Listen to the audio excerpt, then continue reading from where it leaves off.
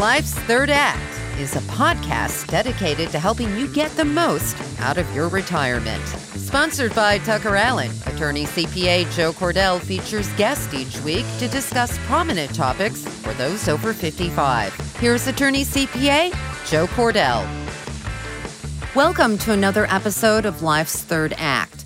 We are going to take a look at a real-life case that I guess you could say it really serves as a reason why it's so important to have your affairs in order before you die. And it's a really juicy case, a case that, by all accounts, could be made into a Hollywood movie. And here with us to help us break it all down is one of our favorite guests, Missy Manning, a Tucker Allen attorney. Thanks for joining us, Missy. Oh, and I also want to say, and be sure to like us on YouTube and subscribe or wherever you get your podcast. Okay, Missy, this case, it's about Tony Hsieh, a former CEO of Zappo's. And in case you don't know about Zappo's, it's an online retailer and for clothing and shoes. So this man, incredibly bright, Harvard graduate, successful entrepreneur, had an estate worth nearly $1 billion. And he dies without a will, which... Shocking. It really is. I mean, what do you make of that? That someone, It's very surprising that no one anywhere down the line told him, hey, you really need to sit down and get your estate plan in order, even if you're very young, because he was admittedly very young when he passed. But 46. When you start making money like that, you need to have your affairs in order. Right. And, he was also instrumental with the redevelopment of downtown Las Vegas. He had his hands in several business deals. And let's go back, though. I think we need to really talk about what was happening with him prior to his death in 2020, which was a suspicious fire, a mysterious fire, I guess you could say. And we'll talk about that in a moment. But according to his family members, he was spiraling out of control mentally. And he had suffered from some mental health issues, social anxiety. But it was in 2019, his family said he started experimenting with ketamine and also nitrous oxide. He was doing this through whippets, which I didn't even know what that was until... Neither did I. I guess I'm so naive, yeah. But it's like a whipped cream can, and he was using that to inhale those drugs. And it was causing him to have hallucinations. They said that he thought he could transform into animals and objects. So clearly we were having some competency issues at the time due to his drug use and mental health. Right. And there was another incident where the family said he tried to board a bus to Montana. He was only wearing pajama pants, no shoes, no shirt, no shoes, and he had a box of crayons. Huh. So... I mean, shouldn't the family have stepped in at some point and said, okay, we need to get him some help? We've talked before on this show about conservatorships. Correct. Would that have been appropriate? That would have been appropriate. Clearly, he was not able to make decisions that were in his best interest. His safety was, in fact, compromised many times with these issues. So it would have been a pretty easy thing to get a conservatorship or a guardianship over his person or finances, given all of his mental health issues and incidents like these where he's clearly not able to make informed and smart decisions for both his health and his finances. Right. And then there was his death on November 17th of 2020. By the way, November 17th is my birthday, so if you want to send me a present, I would love it. But he's staying at this friend's house in Connecticut, Rachel Brown. And Rachel Brown was some sort of executive with Zappo's. And so he, Rachel, his brother Andrew, and some other friends were staying there because the next day they were all taking a trip to Hawaii.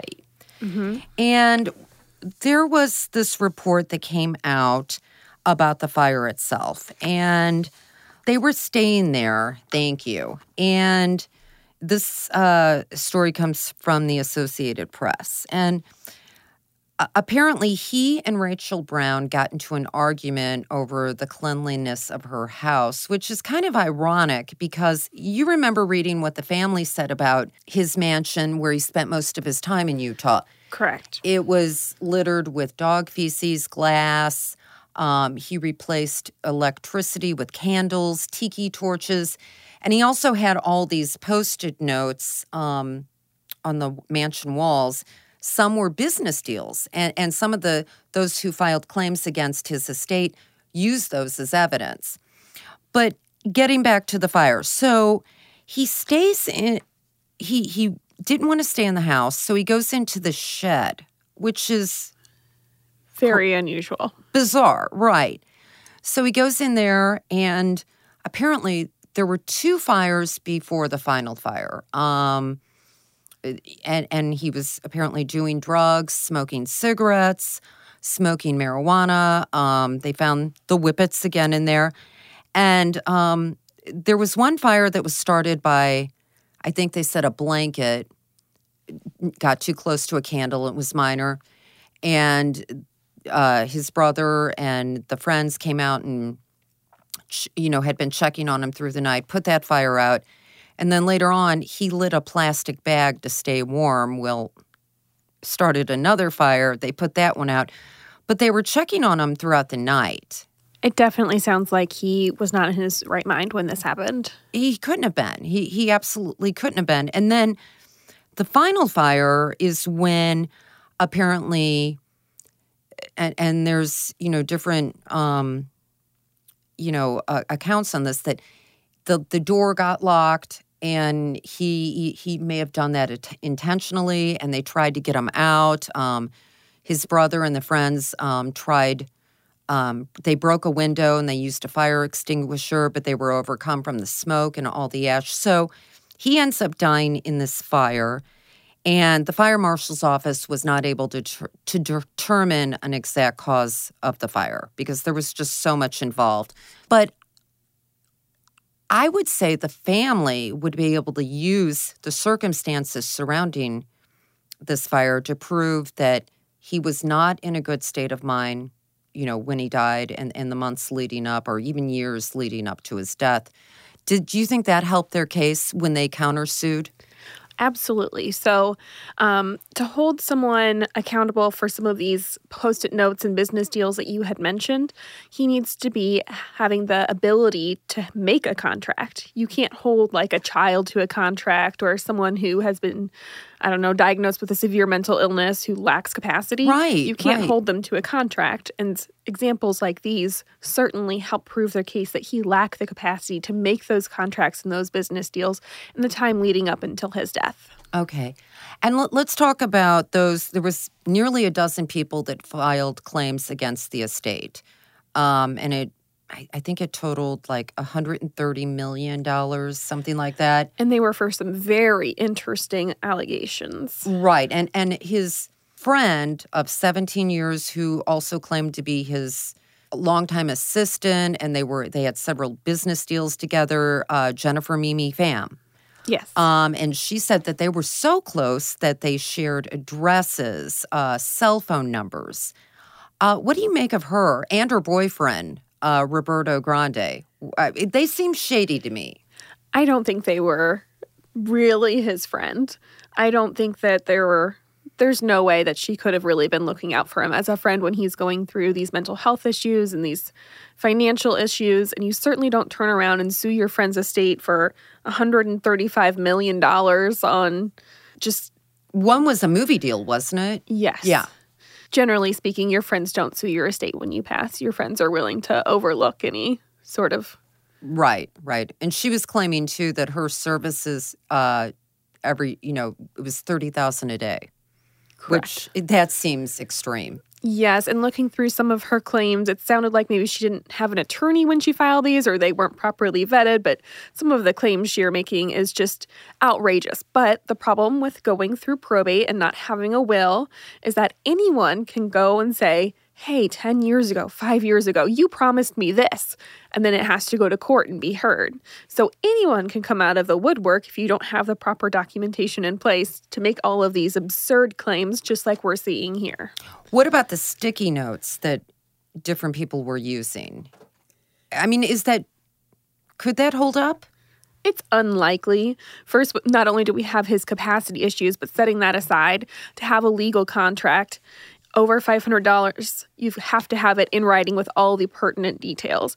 It is unlikely that he put all of sufficient details to make an actual legal contract for some of these things that are happening on the sides of a sticky note. But it's possible. Yeah. Okay. And then what ended up happening, the case was settled, I believe, in December of 2021 between the family and Mimi Pham and her boyfriend. Okay. And what ended up happening was those two had to pay the family $750,000, and they both, dropped the lawsuits against each other. Why? I don't understand. It didn't give much detail. What would be the reason for that? So I'm sure that there's some confidentiality behind their agreement, so they're not allowed to share. But what we can speculate is that when you're suing someone for $135 million and they turn around and countersue you, and you're the person who ends up paying, chances are her original $135 million worth of claims were just nonsense, and that she had done some wrongdoing in the past that has come back to bite her. For example, if she was involved in leading him to make any of these deals or taking money from him or any of these more undue influence. Yeah, undue influence. All of this, chances are she was a bad actor before his death, and they had evidence of this that they would use to overcome her claims and make her pay them. So obviously they had something on her and the boyfriend. Yes. It seems. That is a pretty darn good guess. Okay. Now, after his death, a judge appointed his father, Richard, and his brother, Andrew, to serve as administrators over the estate. Talk about what an administrator does exactly. So in Missouri, we have something a little bit different. We call them personal representatives, but I'm assuming that this is just a California thing. So this is the person who's basically the executor who's in charge of moving the estate through the probate process. Okay. So they get to deal with all of these fun claims like this, of all these people coming out of the woodwork trying to claim pieces of his estate. And do we know if any other claims have been settled? I mean, there's still, probably 8 other people. So this is still something that has to work through. It's a process. Correct. And this is part of the reason why, if he had something in place, things would move along much faster, like with a trust, for example. Now that we've got to go through probate, the judge has to oversee each and every one of these claims and all of the arguments for him. So it'll probably be years before this probate case is settled. Okay. But we know, though, whatever is left, the family will get. Correct. Since there is no will or trust in place, it goes according to California law. My understanding was that he was not married and he did not have kids, correct? Right. He did not. There was a girlfriend, I think, but no. We don't recognize girlfriends or boyfriends in the eyes of the law for probate. Right. So the money would probably go to his parents if they're still alive, so his dad, and then possibly out to his siblings. Just kind of depends upon what the intestate probate statute says in California. Okay. I'm curious about something. If once this is all settled, and say they find a will somewhere, could that impact, could this be reopened? So if they find a will, in Missouri, the statute is 1 year. So if they find it within 1 year of his death, then that will is still good, and they can go ahead and revisit things and make changes. Hopefully that doesn't happen after they're this far along in the process, but it can happen. In Missouri, though, if your will is not found within 1 year of your death, it's no longer good, even if you find it 2 years later or 3 years later. We've already moved along. Okay, once it's closed, it's closed. So 1 year after death, yep. 1 year, okay, gotcha. Well, we're going to come back, take a commercial break, and when we return, we're going to bring in another Tucker Allen attorney, Nina Windsor. Strong roots are essential for a healthy tree, especially your family tree. That's why you work hard to take care of your family every day. At Tucker Allen, we know that taking care of your family means planning for the future. Our team provides personalized estate planning to help ensure that your family and your legacy are protected and that your future is secure. From wills and trusts to long-term care and estate planning, count on Tucker Allen. Personalized estate planning made simple. We're back, and we have Nina Windsor, another attorney with Tucker Allen. I'm surrounded by two great legal minds, and this is your debut on Life's Third Act. It is. I'm really happy to be here. We're happy to have you. So, first of all, what is your take about all this? I mean, it's got the makings of a Lifetime movie, I think. It does. But we're seeing more and more of these types of cases. And, sometimes they don't get this far into court and there aren't as many related claims. But a lot of times there really are very dramatic happenings when somebody who's rich passes away without a will or a trust in place. And it happens far more than it should, given how much they probably pay to have a lot of their other affairs in order. Do you find that you get many cases that come across your desk like that, where a family member will say, look, my dad or my brother passed away, no will, what do we do? So we do have that, and we also have points where people will pass away and they had a trust, but they never put anything in it. So we have people who have actually paid to have some estate planning done and then not done the follow-up work to revisit their assets over time and make sure the beneficiary designations were appropriate. So in this case, no one had any documentation, and that does happen. I mean, you'd be surprised how many people that we have come and visit our firm who need help guiding them through a process where a loved one has passed and there is no documentation whatsoever. And then at that point, they're so concerned. They're like, what do I need to do to avoid this situation myself? Mm-hmm. And are kind of really interested at that point in getting an estate plan put together so that they don't have anyone else have the same headache that they're having at that point in time. But when you have a no will in place, and you are a business person and you have closely held business assets, the problems can just multiply. So you're telling me people will create an estate or create a trust, but they don't put anything in it? I mean, what's the point then? There isn't one, but we get to have that fun scenario where we're dealing with a trust that kind of tells us once we get something into it, what we would do with those assets, and then a whole bunch of assets outside of the trust that have to go through probate. So it's the worst of all worlds to deal with that. And the will that they have at the time they signed their documents only says that things would transfer over into the trust. But that doesn't actually mandate bank accounts or investments, retirement assets, property, things that are specifically deeded or titled in such a way that they require a beneficiary designation. Have you had any clients do that, create a trust and not put anything in it? Of course. So we like to say that the trust is like a basket. Right. And they pay us to make a really nice, good, detailed basket about what they want to happen to the basket and how those assets are going to be passed out of the basket. But then they fail to go through the process of putting all of their assets into the basket. So they've paid all this money for a really fancy basket that does nothing. Why wouldn't they want to do that at the time of the appointment with meeting with you? Well, these are not our clients. They're clients of other attorneys who were not guided through the process for funding. So because Tucker Allen wouldn't do that. We would never abandon our clients and not guide them through the funding process. So we talk about it in great detail, and we also offer services after the signing of their documents to guide them through the funding process. Okay, so you get the mess that someone else made. Correct. Okay. All right. Regularly. Yeah, I'm sure. Now, I was talking to Missy earlier, and given the Tony Hsieh's mental state, I mean, he clearly was having a mental health crisis, using drugs that were impacting his judgment, not making good decisions. And he was 46 years old, but the family could have clearly stepped in and said, look, we need guardianship, a conservatorship. He's not making good decisions. How difficult would it have been at his age? And, because typically don't we see that more for, say someone that's elderly and has dementia or Alzheimer's? Well, that's true. But if you look back even on, a recent case that you guys may have visited with the Britney Spears conservatorship, the bar for, actually appointing a guardian and conservator over someone who is young is very high. And they can contest that guardianship with representation. So, Tony Hsieh may have had a whole bunch of attorneys, clearly no estate planning attorneys, but probably a lot of other attorneys. And so his family may have spoken to him about the possibility of getting someone else to manage his affairs.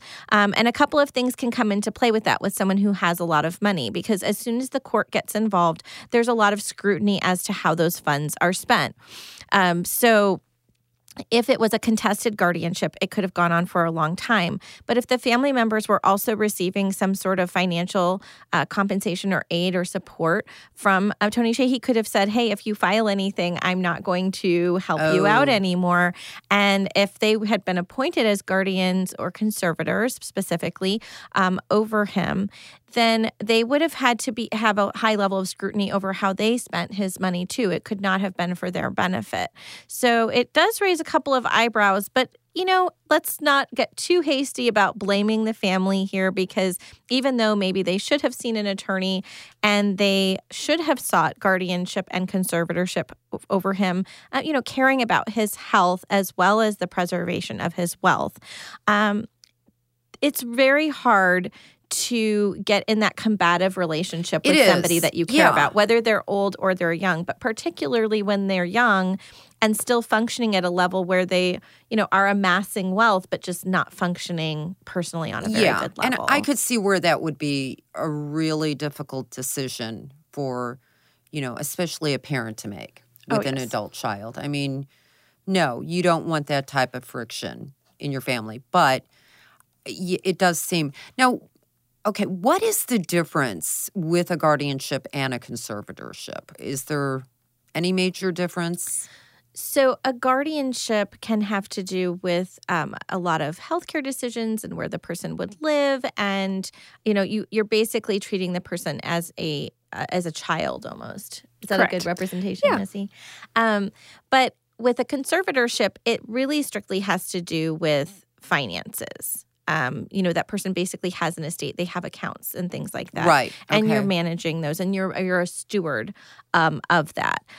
So the bar is a little bit higher for getting declared a conservator, versus a guardian, but oftentimes they happen at the same time. In this particular case, it would have definitely been a filing for both. Okay. All right. The family won one legal battle against Jennifer Mimi Pham, the longtime friend, and her boyfriend, Roberto Grande.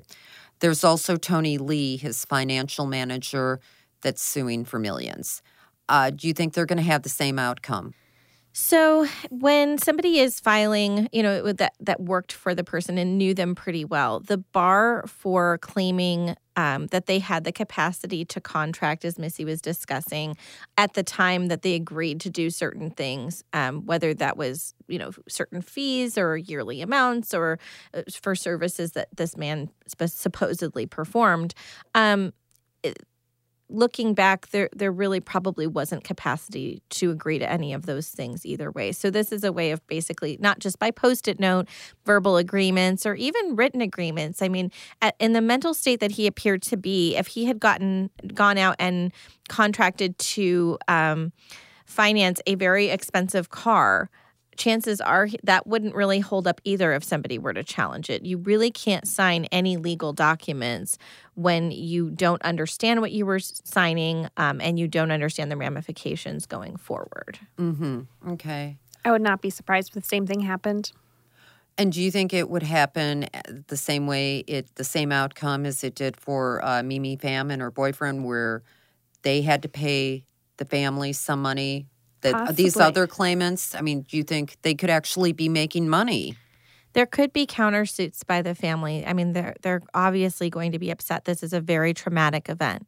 So if they see all of these people that were around Tony and he was being taken advantage of, and they're digging through probably all of the belongings and all of these documents, you start to you go to war at that point. And so they clearly have done that with respect to Mimi Fan. And so they may have documents against this financial planner as well. So the family's getting, probably a little feisty, and they've got good attorneys most likely lined up as well. I wonder if the family and even, his circle of friends or business associates just assumed that he had his affairs in order. I mean, you would just think, I find it baffling that he didn't have anything, that he's this very successful entrepreneur. So I would think that others might have thought, okay, he's probably got it all spelled out.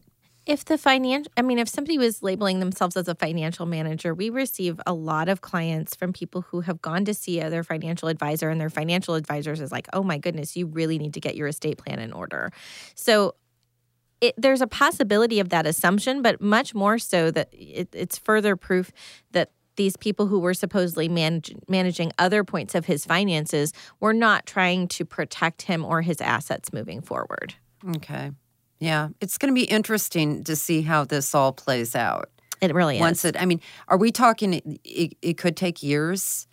Yeah, I agree. I definitely think that it will take that long for things to wrap up, particularly because this is going through litigation. Litigation, the thing that everyone wants to avoid after somebody passes.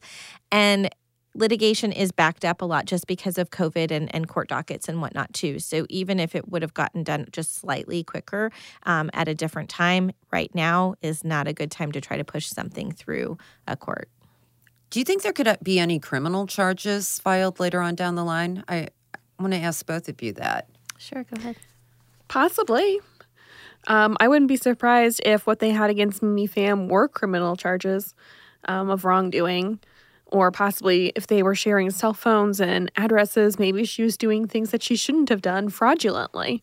If there's that degree of access to his funds, that's a very large temptation. Mm-hmm. What do you think? It'll be really interesting to see what happens in the civil cases. Obviously, in the one with Mimi Fan, it's getting ready to settle. So there are documents on file with the court, and it just depends on how egregious they are and how easy it would be to prove.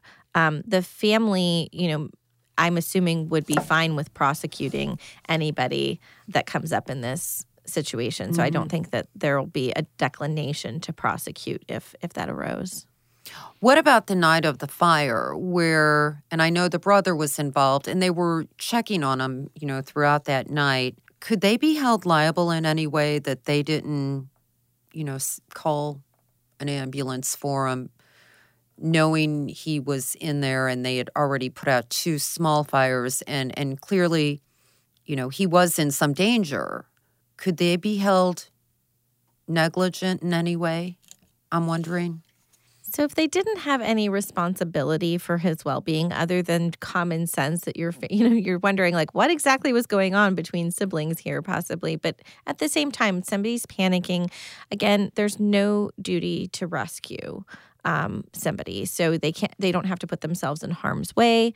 But it is a little strange that they didn't at least try to call someone right away.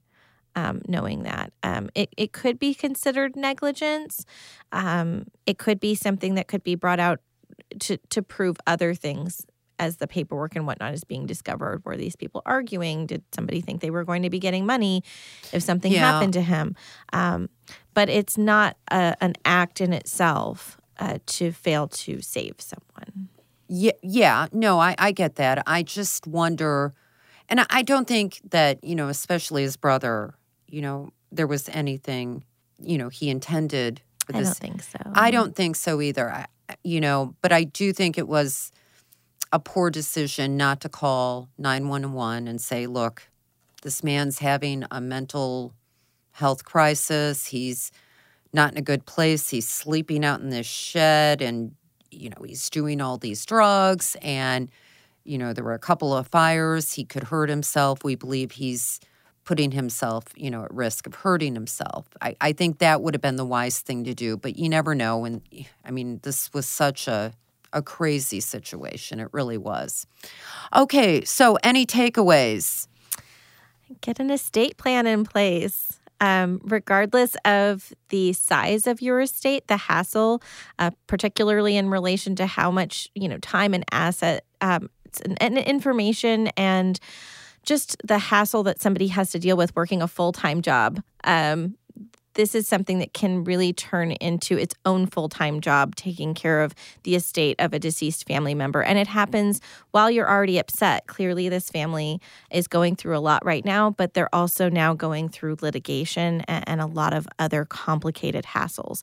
And so if you think that can't happen to you, it can, just hopefully not to this scale. Right. And we've talked before on the show, Missy, and you don't have to be someone with an enormous amount of wealth. Or really any wealth.